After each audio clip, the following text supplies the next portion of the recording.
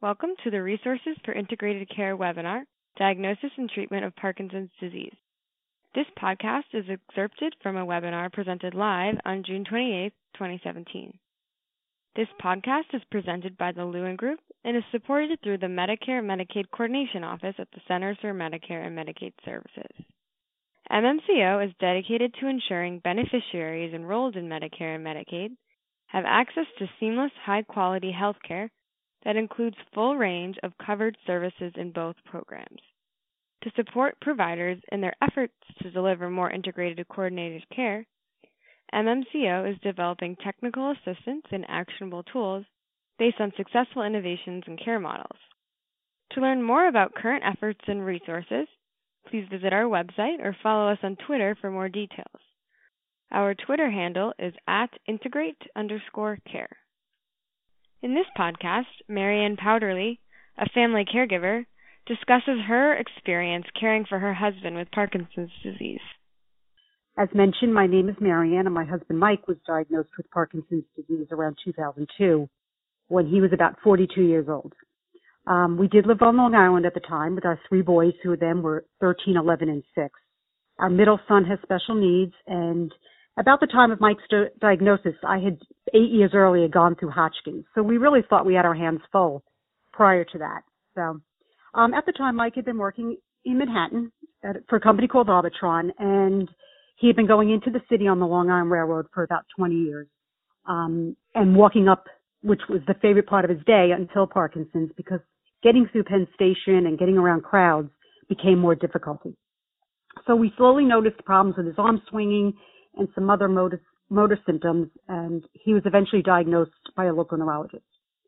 In 2004, we decided to move to Maryland. Mike's brothers had moved down here. His company, Arbitron, had an office here, and he really was finding it difficult keeping up with the pace in Manhattan.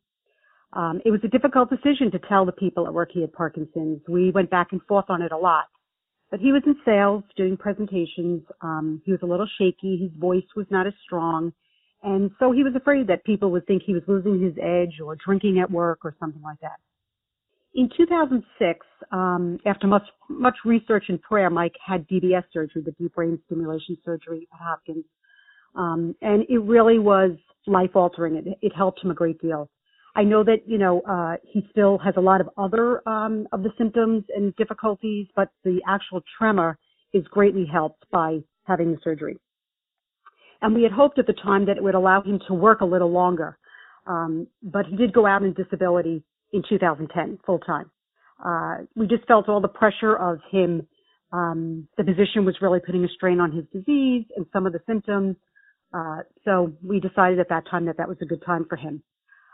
We did go on COBRA, so just a little bit of the insurance part. It was difficult because he had to go on Medicare, and it was a strain on us that I had to have insurance for myself and my kids and all the premium costs and stuff for the insurance.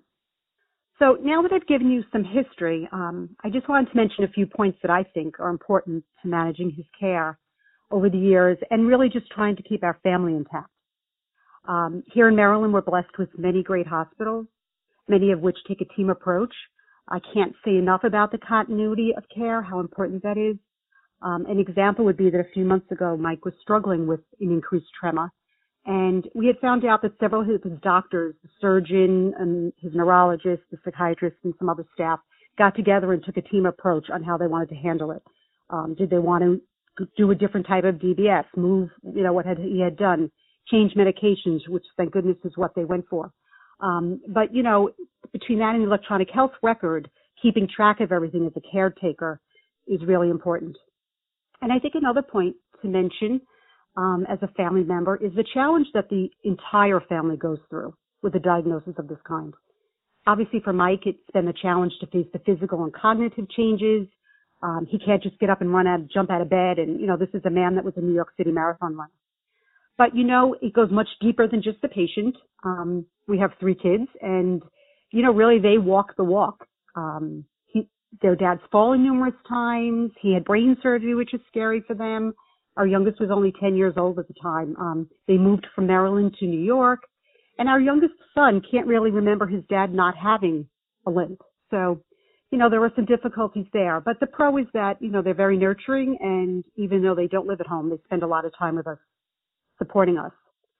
For myself as a caregiver, it's not always an easy one. Although we continue to have a great relationship, it's a different relationship than it was.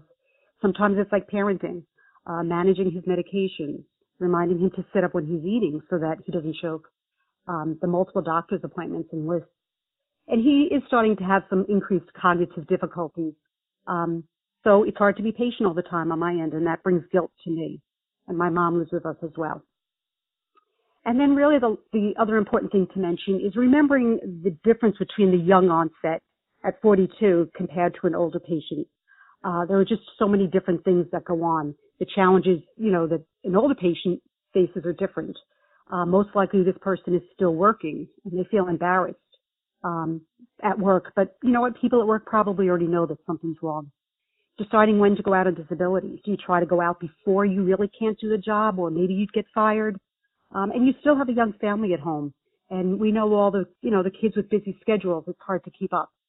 And then like us, will your family move or change jobs, or how will it affect you? And then just lastly, the medications that Mike will be taking so much longer than someone that was diagnosed earlier.